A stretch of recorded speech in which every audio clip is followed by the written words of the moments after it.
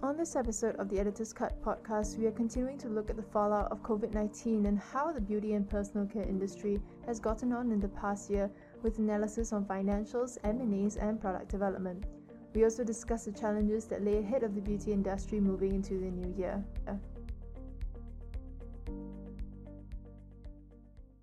So it's been a while since we last did our Editor's Cut podcast, and I think what's happened since is quite a few of the full year 2020 financials have come out.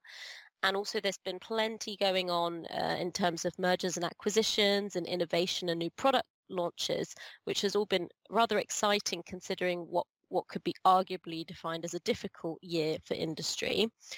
One thing I certainly picked up on the financials is that despite many of the bigger beauty players showing strong sales in the last quarter in the Q4, everybody had sales going up except Unilever.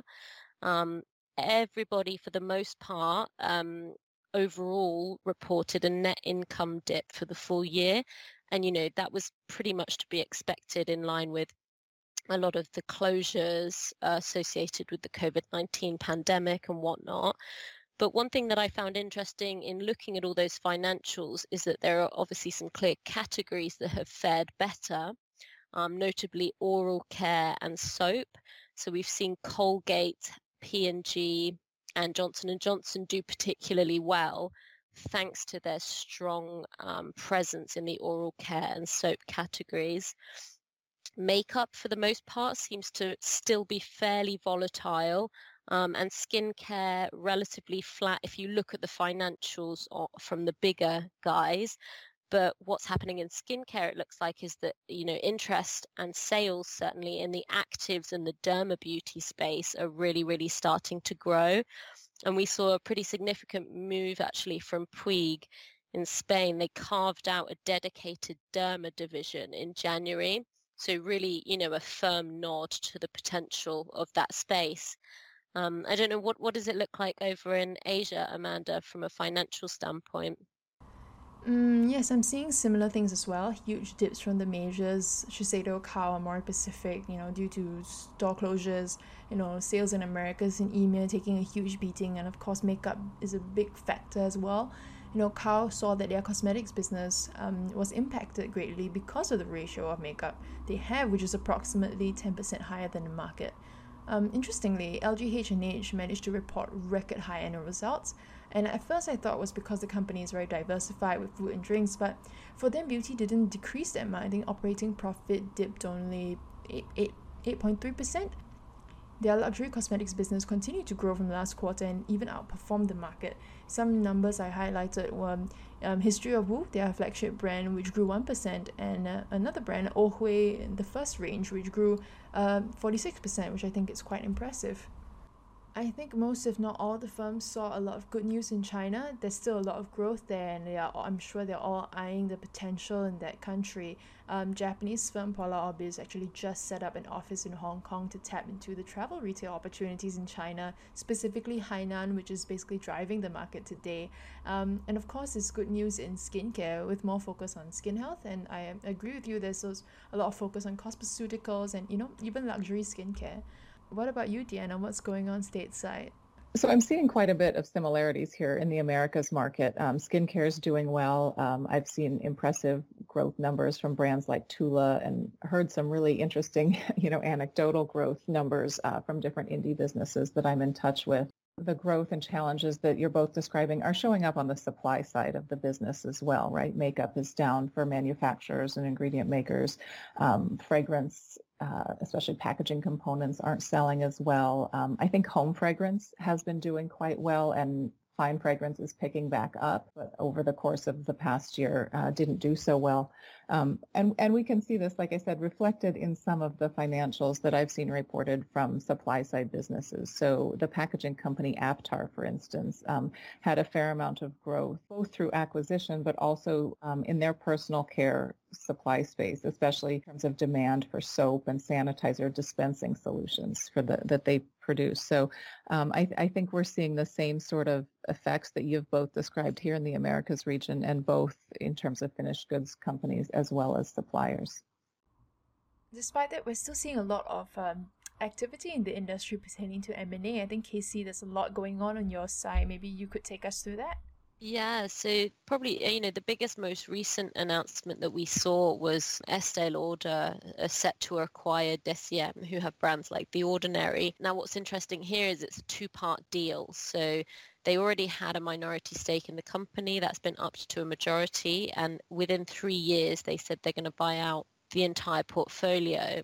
And that's going to take Estee Lauder into a space. DCM have got a lot of products that are very, let's call it, it's more mass market, but very, very potent, presenting lots of active ingredients. So it's going to edge them into a new space. So that will be an interesting one to watch. And the Hut Group have been on just a very, very aggressive expansion road, let's call it. Which has just aligned so well with this shift to digital during COVID, consumers preferring to shop online, beauty brands investing more heavily in the e-commerce and social commerce space. Revlon also recently partnered with MDR Brand Management to globally expand a couple of their brands. So I thought that was quite an interesting deal as well. Have there been much M&A over in APAC or the Americas? Not as much. I think we can start with Shiseido. Last year they entered into a joint venture with Yaman, a luxury anti-aging beauty device firm, and they just launched a new brand together called Effectim, targeted specifically at the Chinese market. And I think, like I said before, these are what the players are doing. L'Oreal recently acquired Takami, a Japanese skincare brand, a very niche brand, for the same reason, to tap into China and Asia, where the demand for derma beauty and luxury skincare is, where the potential is. Recently, we saw Shiseido sell off its personal care business, and the reason is because the group wanted to focus on luxury skincare, where the profit margins are much higher. And Shiseido said they would continue to manufacture the products. They are just allowing someone else to step in and raise the brands to a higher level, because they have some really good brands there that have a lot of potential, like Senka. Yeah, so definitely what you're saying makes sense in terms of where brands are focusing, thinking about market expansion in Asia, thinking about, really reaching the skincare market, which has done quite well. And I would echo, Casey, something you said about seeing e-commerce investments from many brands. Certainly, that's been a very important development over the past year or so, being able to reach consumers directly and having owned retail space online. That makes very good sense. And again, I'm going to jump over more to the supply and manufacturing side when I look at merger and acquisitions activity here in the Americas market. The full service formulation, manufacturing and packaging company called KDC1, they have never stopped acquiring throughout the pandemic. It was in March of last year they acquired Cosmetic Laboratories, then in the summer, Veracity Chemical. But I would say late 2020 and then at the start here of 21 is when I really saw what I would say the rest of the supply and manufacturing side sort of get back into the acquisition or merger activity that is more customary. It was late 2020 when Traub Capital acquired Manna Products, a contract manufacturer that specializes in skincare. They do color cosmetics, they do hair care, and they've created an interesting partnership recently called the Vertical Beauty Alliance, which is, again, back to your point, Amanda, moving into, a more multinational approach and into other markets. It's a collaborative partnership, quite interesting. Just to add to that, Deanna, we also saw the closure of the mega merger between International Flavors and Fragrances and DuPont's Nutrition and Biosciences. Yes. Closed in February there. So there's a significant amount of movement going on the supply side. I absolutely agree. So with all that is happening, do you think that we can say that this is good news? I think it's a good indication. If we take a step back, I think everything shows that what industry really did after, when the crisis first began, everybody was in reactive mode. And what the sort of back half of last year gave was time. When I've been doing my interviews with various brand owners, founders, people in ingredients firms, they all said that they've actually just had a bit of time to sort of regroup, rethink, reprioritize. And I think these sorts of mergers, acquisitions, rebranding, new strategies are just the result of that time had the sort of pause button to actually think, where do we want to move into? Where do we need to grow into to cater to consumer needs? I think that's something within this that's very important to acknowledge, is that the beauty consumer has changed dramatically during and because of the pandemic. What they're looking for in a product now is very different to what it was at the beginning of 2020. And of course, consumer needs change all the time, but certainly many of them were hugely accelerated because of the pandemic. And I think what we're seeing as well is lots of innovation and new product development come out of that too, to sort of cater to, let's call it, these new needs. So I do think, I think it's a good sign. I don't think that industry is necessarily out of the woods yet. I think that companies are still going to have to really carefully follow the market because, we're not out of the global pandemic yet. So there could still be significant change on the horizon. I would definitely pick up on something Casey said, that the beauty consumer is looking for something different this year than this time last year.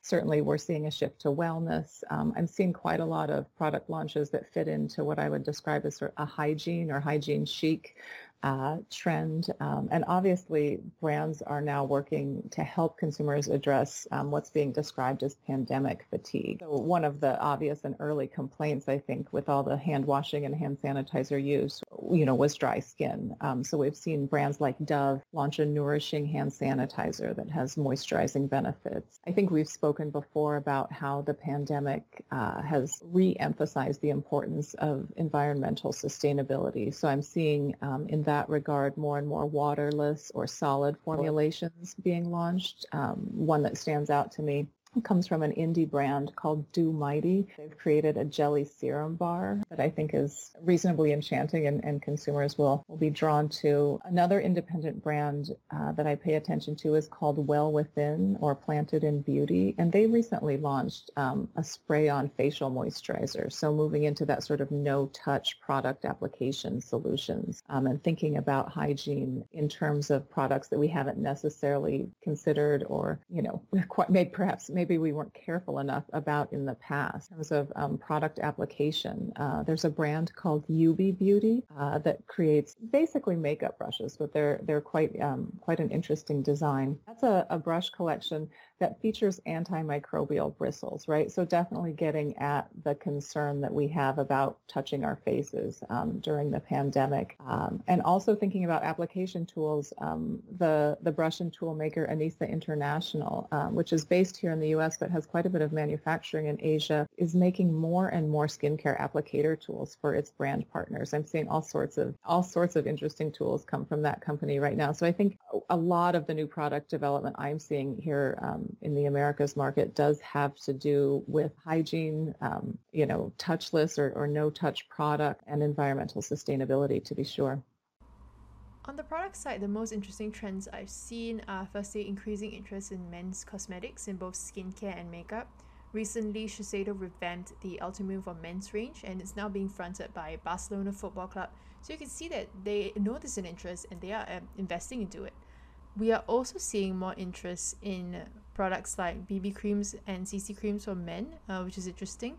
According to one report, this is because men have more time on their hands, basically, and they also have the time to experiment in the comfort of their own homes. I think that's a very interesting explanation to why we are seeing these trends.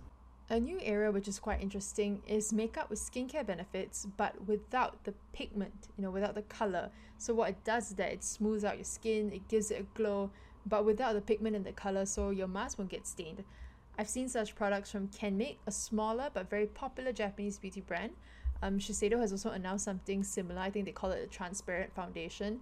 And a Singaporean brand called Skin Inc., which had launched a serum which has all these benefits of smoothing our skin, giving a glow, but with niacinamide as an active ingredient. So these products are marketed as skin beautifying products with skincare benefits that you can actually leave on and go to bed with. I think it's a very interesting evolution in this interest in skincare, with the desire to look good, and also interestingly solving this problem of makeup transfers on the mask that we are seeing as well. Yeah, Yeah. that's super interesting. I think it picks up on so many trends. A lot of trends, right, have pick up from before the pandemic. I was watching the Opte device before the pandemic, but it gets into exactly what you're describing, right? It's almost like invisible makeup or makeup that we're less aware of, less intrusive, perhaps, in terms of changing someone's appearance, but making them, like you said, smaller pores or smooth out skin tone, things that are perhaps more desirable benefits in our current moment. That's so interesting to hear. Certainly skin health is something I've seen just soar here. Every beyond the skincare category. Traditionally we want skincare products, of course, for better skin, but yeah, that's now transferring, further reaching even into things like scalp care products, leg care, definitely gone beyond the traditional skincare categories. What I've seen in the EMEA region, which interestingly sort of contrasts what you were saying, Amanda, about men's makeup, is we've seen a continued push towards this concept of genderless beauty. Typology is quite a small brand, but very much a genderless positioned brand, and they're very strongly planning on staying in that space. And then we've got Monroe Skincare, which launched last year. Again, very simple, beauty for all. So, the concept that you could just potentially share one product between a household, irrespective of gender, irrespective of preferences. So there's still a push here for it, but it's happening alongside, I would call, a much bigger movement towards, yeah, what we've seen it for a while now, genderless fragrances and perfumes. But within all of that, what I've seen from an innovation standpoint that I think is important to point out and possibly been accelerated by COVID is personalized beauty. Now, personalized beauty is nothing new, but we've actually seen products come to market, and notably from two of the biggest brands, L'Oreal and Beiersdorf.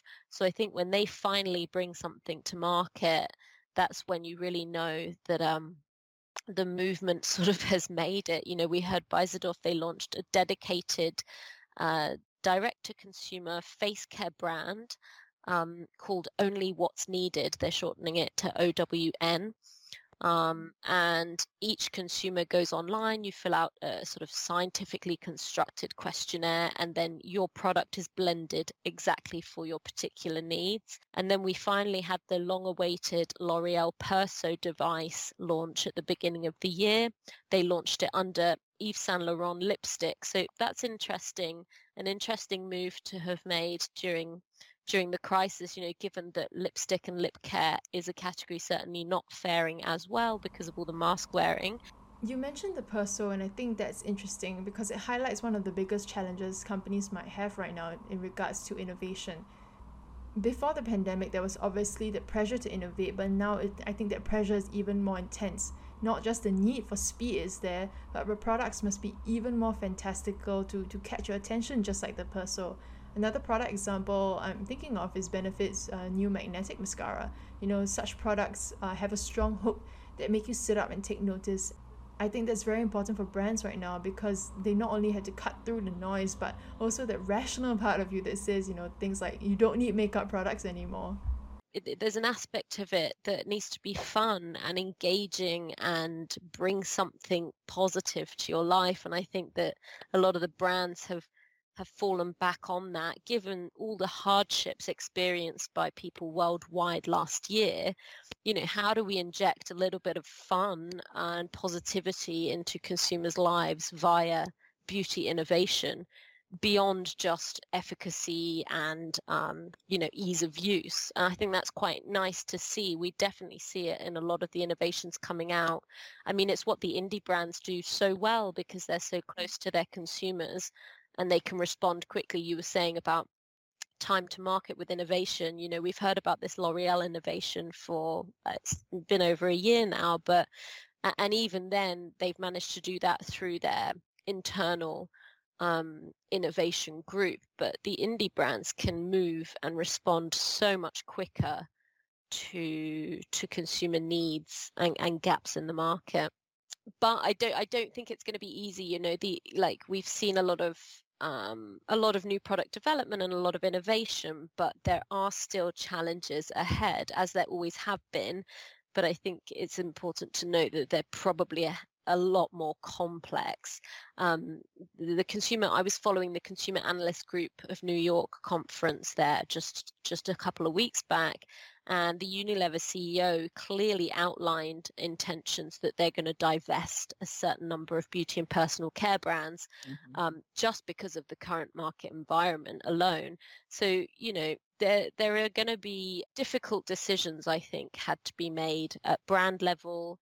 Suppliers are going to have to become more perhaps flexible. Like I said before, I don't think industry is completely out of the woods. Maybe both of you have seen some more specific challenges or identified some challenges ahead. I like what you're saying about supplier flexibility, Casey, because I think that's definitely something some of the acquisitions or mergers we've discussed are getting at. They're trying to make sure that their businesses are more adaptable, whether that means having multiple sources for the same ingredient or if it means offering a wider portfolio of ingredients and services to beauty makers. But that's definitely an effort to fill that need and to be flexible to, what the market needs right now, which is very much, a moving target, to be sure. Other challenges that stand out, the biggest challenge that I hear about and see about right now is still international shipping, just in terms of even having the staff to unload when something gets to the dock. The waiting line here in the States, never mind for other countries, is really quite challenging for suppliers and brands right now. And then beyond that, a challenge I would point to, and I imagine you can both say more about this, but ongoing COVID precautions and the changes in consumer demand are just, still very much a challenge, because in many ways we don't know, what it's like to go through these precautions for 6 more months, or if maybe it's 3 more months or whatever it is, and what the consumer will be interested in, because we have seen that shift to wellness. But as you were suggesting earlier, Casey, we've also seen that shift to more experimentation and play. But sort of what the next phase is, right, for beauty consumers is yet to be seen. Yeah, definitely. And then alongside that, certainly here, we've got some very important legislation coming through. We've got the European Green Deal on the cards. So that's going to be significant for, global beauty players, anybody operating in Europe. There's going to be a lot more closer look at certain ingredients. We've had an endocrine disruptor fitness check just finish here. If I could just add on about regulation, China just announced that imported ordinary cosmetics, meaning products that don't have claims like UV protection and anti-aging, etc., can be exempted from mandatory animal testing from May 1st. So of course there are conditions, and one of them is that your manufacturing facility needs a GMP certification from a quote-unquote competent authority. What this means is that it needs to come from a government agency and not an association, which is, I believe, how it's done in the US and EU. So as you can see, there are still some things to work out. And in amongst all of, it's juggling between consumer shifts, the actual on the ground challenges, and then legislation on the horizon. It's quite it's a complex environment at the moment, I think, for many beauty players. Now this is all very interesting, but we'll need to pick this up on another episode because we do not have any time left, I'm afraid. I think we touched on some interesting points today. I hope our listeners agree and join us again for another episode of the Editor's Cut podcast soon on cosmetic design. Excellent. This was lovely. Thank you. Thank you.